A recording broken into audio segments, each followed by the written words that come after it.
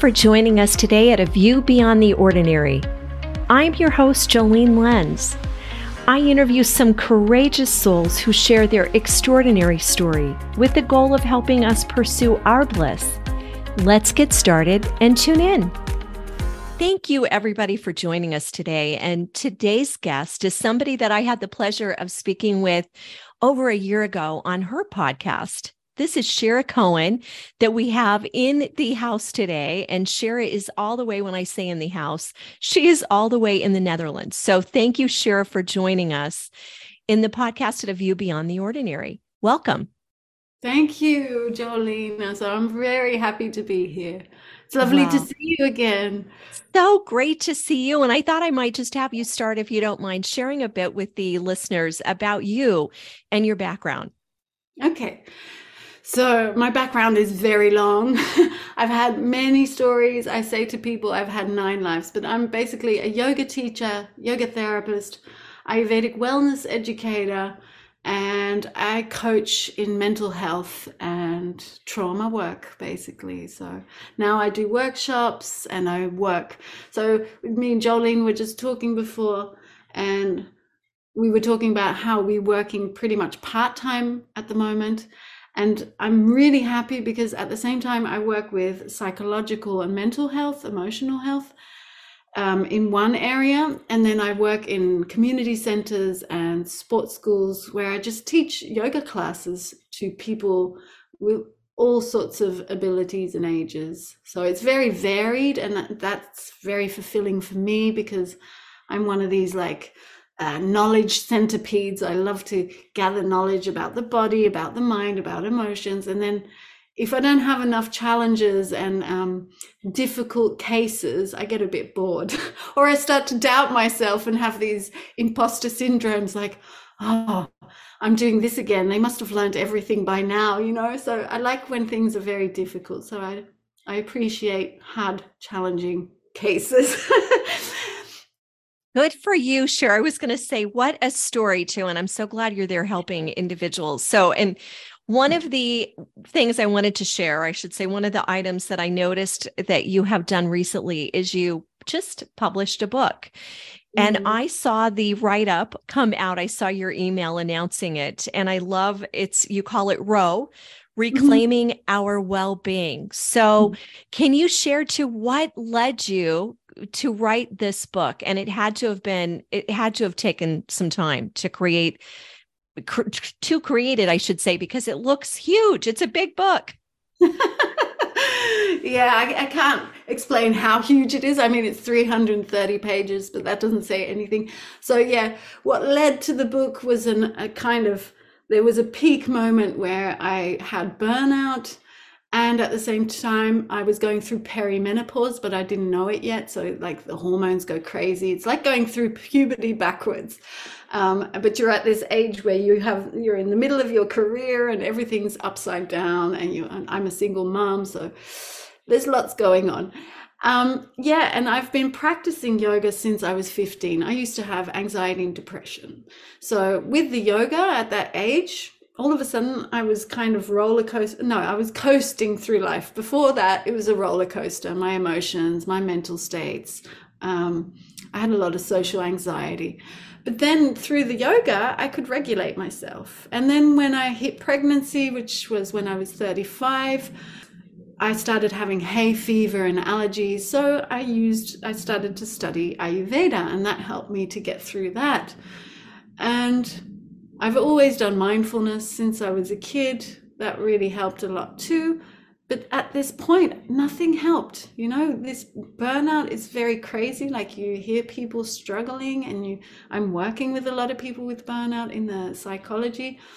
And it's very hard because people feel they have no grip on anything. And at the same time, they're completely empty. Mentally, they're full, but physically and emotionally, they're empty. So it's like this huge chasm. And then if you add to that kind of puberty going in reverse, it's chaos. So basically I had to study emotions, and I had to study hormones and understand hormones. And it's only when I brought all this together with the yoga and the Ayurveda and the meditation and journaling that I could actually move out of this deep space. It was really like an abyss. I really felt I was drowning, and it was a long time. Like I was in that for about 2 years.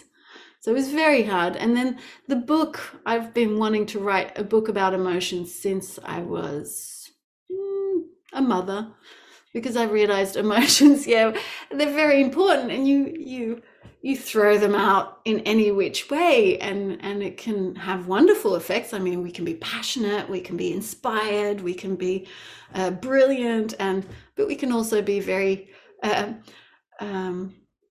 furious and dangerous towards others, especially those we loved, and especially those like children. And I had come from a background of much emotional turmoil. We have in my family depression, suicide, bipolar, addiction. So I grew up with that in the family. So I really wanted to understand it from a long time, and this was the push. This burnout was the push. And yeah, so I had to write it down in a way that was sensical and that people could really use it, because I hate books that don't have indexes. So the book's got an index, like you want to know about anger, okay, you can find out just about anger.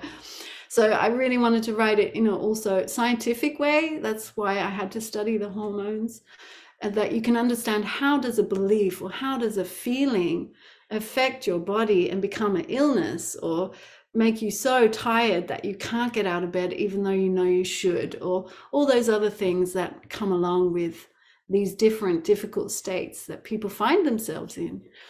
Yeah, so the whole book basically is called, like the subtitles, Yoga Psychology for Emotional Development and Purpose through Ayurveda, Chakras, and Goddesses. So I've added the goddess in there because her stories are usually very emotional. Like she goes through these emotional challenges, but the emotion, what I found out through my study and through being the guinea pig basically, is the emotions push you to search. They're the motivators. They're the ones who instigate the change. Same like a witch or a goddess. She's always instigating change. She's not bad, but for sure she's not predictable. And you have to go through the darkness to come out into the light and be that bigger self. So that's basically what it's about. Oh my gosh. Well, I have to say, I just ordered it, everybody, and I can't wait to especially see the part on the goddesses. I did notice that. I wanted to also share one of the reviews you have received. It says, reclaiming our well-being is infused with intelligence, passion, and hope. Shira provides a wealth of insight and practical techniques to increase connection towards our body's innate wisdom, directing us towards a more realized and embodied self. So in reading that too, and hearing you talk a little bit about, the three components that impact our body, body, mind, spirit, just having all of that work and integrating our beliefs can affect our bodies. Can you talk a little bit deeper about emotions? How do emotions really affect our health? Because I read a book by Joe Dispenza. Are you familiar with him by chance? There's a part from him in the book because he explains the cascade of emotions and how they affect the thing. So, yeah. Did you want to finish your question? Oh, no, I was going to say emotion. I know I took a quote from your website, which I love. Emotions are energy in motion. Move with them, and we activate inherent healing, growth, and transformation. How do emotions, from your experience, how do they impact us? Well, you have to see emotions as a cascade of hormones, but also a charge of energy. And so in the book also, I've made these spectrums of emotions. So you have anger, but you have shame also at the other end of the spectrum. And in the middle, you have confidence, enthusiasm, radiance. You have these lovely, juicy emotions.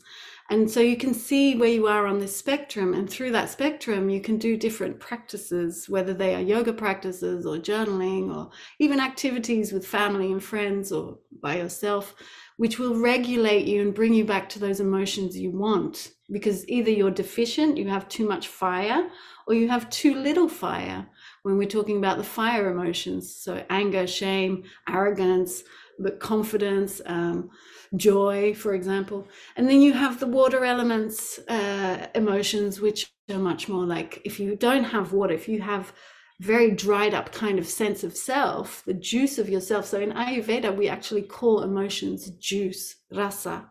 It's the juice of the body.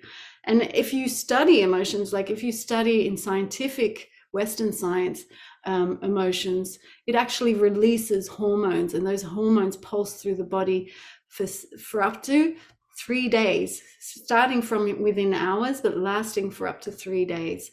So that's why if your cells are constantly flooded with certain emotions, these hormones are constantly released in your body, and you know that every cell has receptors for every hormone. But if you always produce certain hormones, certain receptors become much more receptive and bigger and much more, so your cells are more honed to those hormones. Whereas the other hormones, which are the opposite, which you don't obviously make a lot of because you have this mood, which is an extension of an emotional state, then the receptors are not as open and they actually wither. So the same theory from physiology, which is use it or lose it, you apply to everything, whether that's mental thoughts or physical experiences, biological processes. It's always use it or lose it. So these cells start to, the receptors on the cells wither, that don't get nourished by these certain hormones, because each receptor can only accept that hormone. Each cell has every receptor, and each body can make every hormone. But if you're not doing those kinds of activities, or you always lead a life which is severe and serious, the hormones for joy are going to wither, and therefore the cells on receptors also start to wither. And that's why it's much more difficult to feel those emotions that you want. And that's why I think right now people are so much in this catatonic kind of state, because we're dampening every kind of hormone receptor except for dopamine, where we want our likes and everything on social media, and we're just trying to get the quick fixes of satisfaction, but they're not these deep fixes of endorphins, serotonin, vasopressin. Like when you make love, I mean, how often do you now see people kissing passionately on the street? Nearly never. I mean, everyone's losing their passion, and that's where these beautiful juicy hormones that help us connect. And it's when we connect, oxytocin, vasopressin, lactonin, which is for lactation, but men also make these hormones. Women also have testosterone. We have more than 74 different hormones, and even krill have these hormones. So it's really fascinating to realize krill feel love. They have hormones for and cell receptors for oxytocin. So if you think a fish doesn't feel or understand, you're totally deluded. Oh my gosh. You're all feeling. And feeling, if you look at feeling and emotions, so they're two different things. Feeling is input, emotion is to emote. It's the action, the putting it back, the expressing into the world. So you feel things, someone does something, or you think something and you feel. It's an internal experience, but then you have to emote it. And when people don't emote, and this is proven by Gabor Mate, he's written a book about this, When the Body Says No. So I've also discussed some of this in my book. And that's why people get chronic illnesses, because they suppress this energetic and hormonal charge again and again and again. And if you do it for 10, 20, 30 years, the cells start to misalign, and they're not communicating with each other, because the feeling and the charge is coming into the cell, but it's not expressed. So it doesn't flow through. So it's like you're building up this charge of an emotion, and any emotion can be positive or negative. Like I think anger is a very positive emotion if you channel it and use it. My book was anger about people being emotionally illiterate and not understanding that you can use your emotions, ride the wave, because when you feel something, when you feel anger, there's this huge charge of energy, And if you could just channel it into some project or something, or say the right words, you can change a situation. But when we don't, when we suppress it, it becomes an illness. So in Gabor Mate's work, he actually talks about all the different people he worked with in palliative. And over the years, he saw a pattern. If there was a suppression of sadness, then people would develop cancer. If there was a suppression of anger, they would develop MS. So different, yeah. And this was very, I mean, he's working with hundreds and hundreds of people. So you see a pattern after a while. And it's been proven, like he's not the only one who's written about this, but I just heard of him, just to let you know. He was not somebody I was familiar with until recently. In fact, I just purchased his book, The Myth of Normal. Normal. Yes, I want to get it. I haven't gotten it yet, but yeah, I love his work. He's really great. So when somebody comes to you and Mhm. they have an illness, I'm sure do you work with individuals in those cases too, where one-on-one somebody comes to you, it sounds like you mentioned that, and they have let's say it's a chronic illness. Mhm. Is one of the steps that you really work with them on is to figure out how to help them emote that emotion? Is that one of the steps in the healing There's process? many things. There's many things I ask. So because I'm from background of yoga therapy, we look at the person in 5 different bodies. And you have the physical body, which is your earth body. You can see it, you can feel it, the 5 senses, you can experience it. Then you have your energetic body, which is where the emotions kind of move through. It's also your physiology. Your breath affects your physiology. Breath and movement affects your emotions and the hormonal state. So that's why that's really important.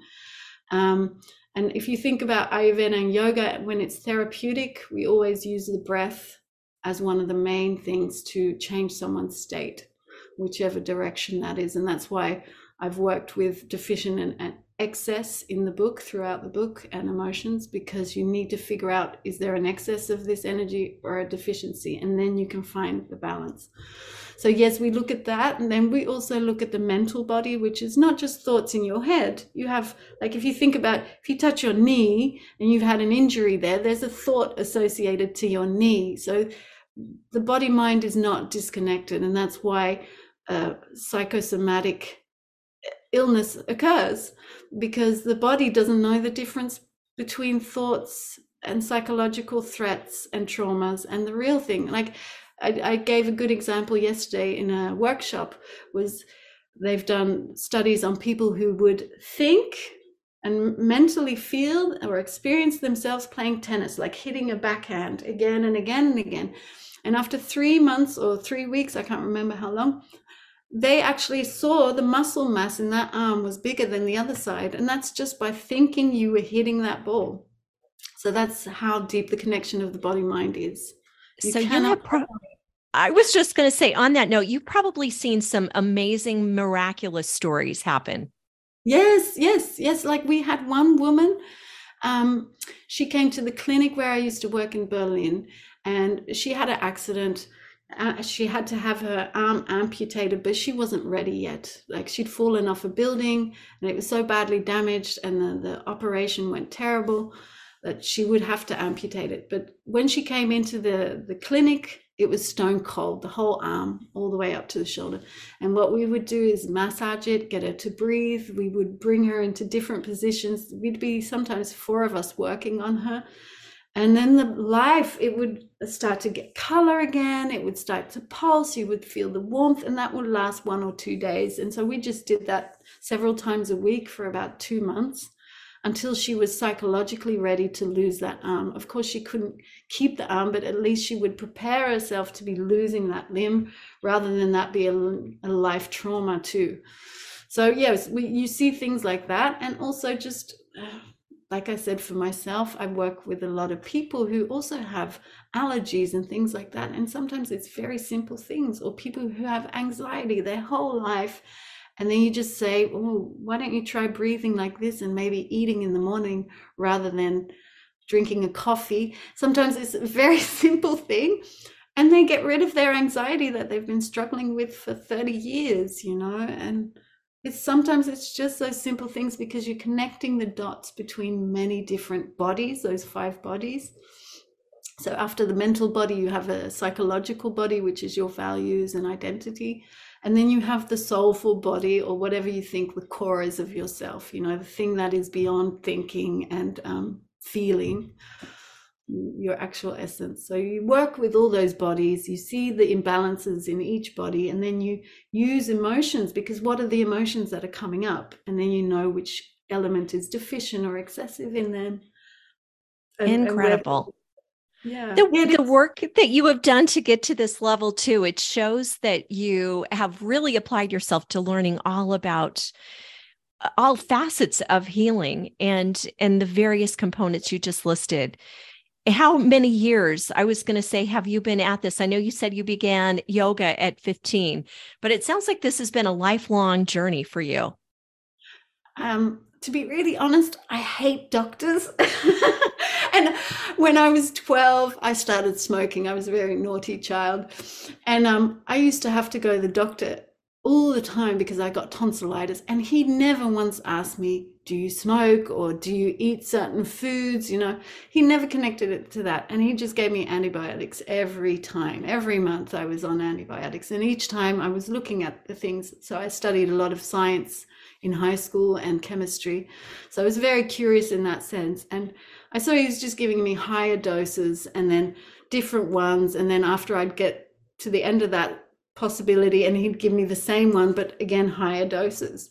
So after 2 years, I was like, I don't want this anymore. I want them taken out, these tonsils. And he was like, well, that's dangerous. So I said, okay, I'm not going to come back. And I just started studying my mum's books. She had a lot of these. She had the vitamin Bible. So I used that and I started to heal myself, and I started to study herbs at a very early age, and how to feed yourself properly, nourishment and nutrition, and see food as the medicine. So that's the Hippocratic oath, is let food be your medicine and medicine be your food. And that's basically what it is. It's that. And then movement is actually food for the physiology. And then having conversations and social connections with people is food for the mind and our psychology. And then you need to have some devotion and awe in life for food for the soul. And I think that's why there's a lot of confusion, the gender confusion and all these identity crises and climate crisis. I was going to study environmental chemistry. I was already not going to drive a car. I've never eaten meat and all these things at a very early age. But I don't agree with this kind of activism of climate activists. It's going to an extreme, and it's making people fearful and kind of hopeless, basically, which doesn't help us change the situation we find ourselves in as a species. We need to be much more calm and honest. Like, there is still plenty of hope, but we need to do the work, and we just have to sacrifice certain things ourselves and not have it forced upon us by governments and all these controlling kind of institutions that they are now creating. So, I so agree with you, Shira. On that note, I was going to say, you look at what the lockdowns, this is going off to another area, but it's a topic that so many of us were impacted with the last few years with COVID, and then being in a lockdown scenario, and then continuously hearing fear projected, from news of with people dying and all the different issues. And I know we're going down a little bit different path here, but that really leads to what you're just talking about. It leads to fear. And when we get in that state of fear and anxiety, our hormones don't, what you just said, they're not operating correctly. And if we don't keep ourselves calm, everything is cascading. So yeah, can you expand on what do we do in groups when you see this? If you were advising just the average citizen right now who's afraid and they're still maybe wearing a mask or whatnot to protect themselves, what kind of advice would you offer? First of all, I'm not going to give any medical or scientific advice, but I will say that the fear was the worst thing that happened to us. It's triggered so many negative hormonal cascades, and as well the lockdowns were disastrous because social connection helps us to regulate ourselves. You know, we co-regulate. We're a social species. So it should have been physical distancing, and it was called social distancing. And this went into the subconscious of most people, and people are still taking that distance. Like I notice even with friends and people I used to see weekly or even more often, I don't see them maybe once a month or once every 3 months I see them, and they live just around the corner. It's really gone in very deep. And so we're not regulating ourselves, we're not co-regulating, which just makes our nervous system more wired to the freeze, fight, flight kind of hormones. And that's what's causing more polarization, more fear. So it becomes like this vicious circle. And then, of course, our body is hypervigilant, our mind is hypervigilant, and everything can be fearful and anything can trigger us. And we're overwhelmed. You can see, I hear it from everyone, like kids, old people. There's a lot of exhaustion. Just everyone looks like they're burnt out. I'm working a lot with young, older teenagers and young adults, and they're also struggling. Like there's close to burnout for everyone, just because it's been so negative for us to be locked up and to be afraid of each other. You know, even if we didn't get the vaccine, then we were told we were granny killers, this kind of thing. The persecution of the unvaccinated is really disgusting. I think it's like World War II, where we were putting away people or segregating certain people. It's like an apartheid that has happened. And I think we need to have conversations about this. I teach weekly workshops in the psychotherapy practice where I work, and I talk about this, and people are so relieved every time I open the conversation, because everyone knows there's something going wrong, there's something not being spoken. And the censorship, when it's just even media censoring themselves. And I was telling Jolene that I've been thrown off LinkedIn because I talked about there might be a correlation between vaccination and excess deaths. I was thrown off LinkedIn straight away, and I would have to give my passport copy before I could be let back on. So this kind of censorship affects how we think. People start to censor their mind. They start to censor their thoughts. They start to censor that maybe they're going insane, and we don't want to think that. So we just stop thinking about these things. It's better than admitting that there's something really wrong going on right now. You know, I was going to say, I think what I have felt too is this is a time now, our intuition is so important. We really have to trust our own inner being to guide us. Yeah. So I don't believe there's a right or wrong, and I'm certainly open to those that whatever decision they make. But I think the key there is the choice, that we have the choice to make a decision for what is best for us. So intuitively, for me, it didn't feel like the right choice.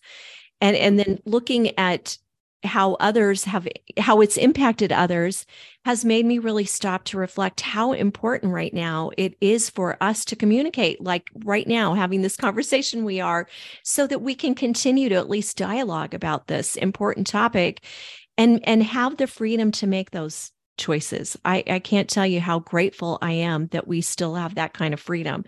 Yeah. If we don't, we're living in a completely different world. And I don't want to be a part of a society where we are dictated to. So I'm glad. Thank you for sharing that and speaking up, Sharon. I applaud you for having the courage to speak up in your community. And I think all of us right now, I'm feeling guided is having smaller communities.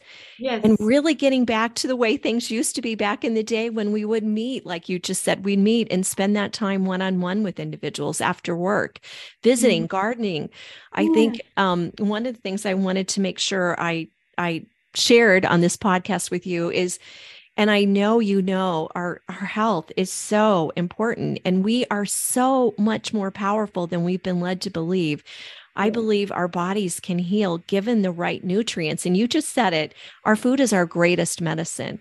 And then when we have the right type I think it is also the relationships we have. And that's one thing, like you just said it before, is the body is naturally inherent to heal. And when I did this study, like I went into the DNA, trying to understand the DNA of life. The DNA of life, you look at any cell, it splits. splits and splits, divides, but then it starts to organize. It organizes all these cells, which were first just stem cells, and then they become intelligent by organizing into a spine and a nervous system, and then the brain, and then the heart, and then the brain pushes the heart inside to protect it from being destroyed. And then the heart turns from a little, first it's like a fish heart, then it becomes like a frog heart, and then it becomes a turtle heart, and then slowly it becomes into the intricate heart of a human. And this is all life is about: division, but then organization, cooperation, working together, finding ways that work. And if it doesn't work, we'll find another way. There's always this inherent intelligence to want to work together. And I think that is the biggest food that we need right now, is each other, and is the connection, and to be honest, like you said, and come back to our intuition, whatever that is for us at any moment. I agree. So thank you for sharing that. I was just going to say too, if you had one lasting message for the audience too, of how they could be, how their body could thrive, their well-being overall from what you have learned in your journey, what would you share? Live fully. Don't be afraid to be yourself, whatever that is in any moment. And usually that means we have to go through a difficult trajectory. Like if you feel anger, you can't express it wonderfully the first time. So for me to write this book, like you asked me and I never answered, it took me 4 years. It was a long process.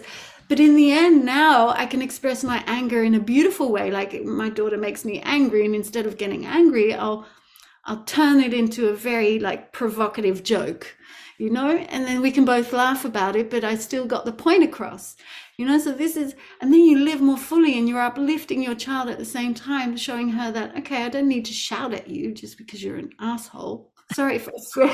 That's okay. That's okay. Great illustration. So Shira too, I love live fully. How few of us actually really do that and fully express our emotion. Mm-hmm. I am learning to do that, and it takes incredible vulnerability to be authentic and speak your truth and do it in a way that's healthy. So one more question I have for you is, do you offer webinars, workshops for individuals? And I know, especially since we're here in the States, a lot of my audience, not all of them, but how does that work? How can we reach out to you and work with you? Yeah, I would do one-on-ones when it's online, because I don't like to do online too much. I really like doing in person, but yeah, if it's online, if it's through the screen, then it's one-on-one. So I will make sure. Yeah, through my website. I was just going to say that I will make sure we share your website information in the show notes, everybody. So if you're more interested at learning about her book as well, finding out how you can reach out to Shira, please, visit my website and I will share that information. So thank you for sharing your journey. And I know we only touched on just a few pieces of this book. So maybe we could have just another series after I've actually read the full book to really expand on it, Shira. So let's look at doing that down the road if you're open to that. I'm totally open to that. And thank you so much for this opportunity. I'm really, really happy to see you again. And thank you, everyone, all the listeners. I really hope that any of this was meaningful or uplifting or inspiring or gave you insight to your own life and situation. And may you be blessed. Cheers, everybody.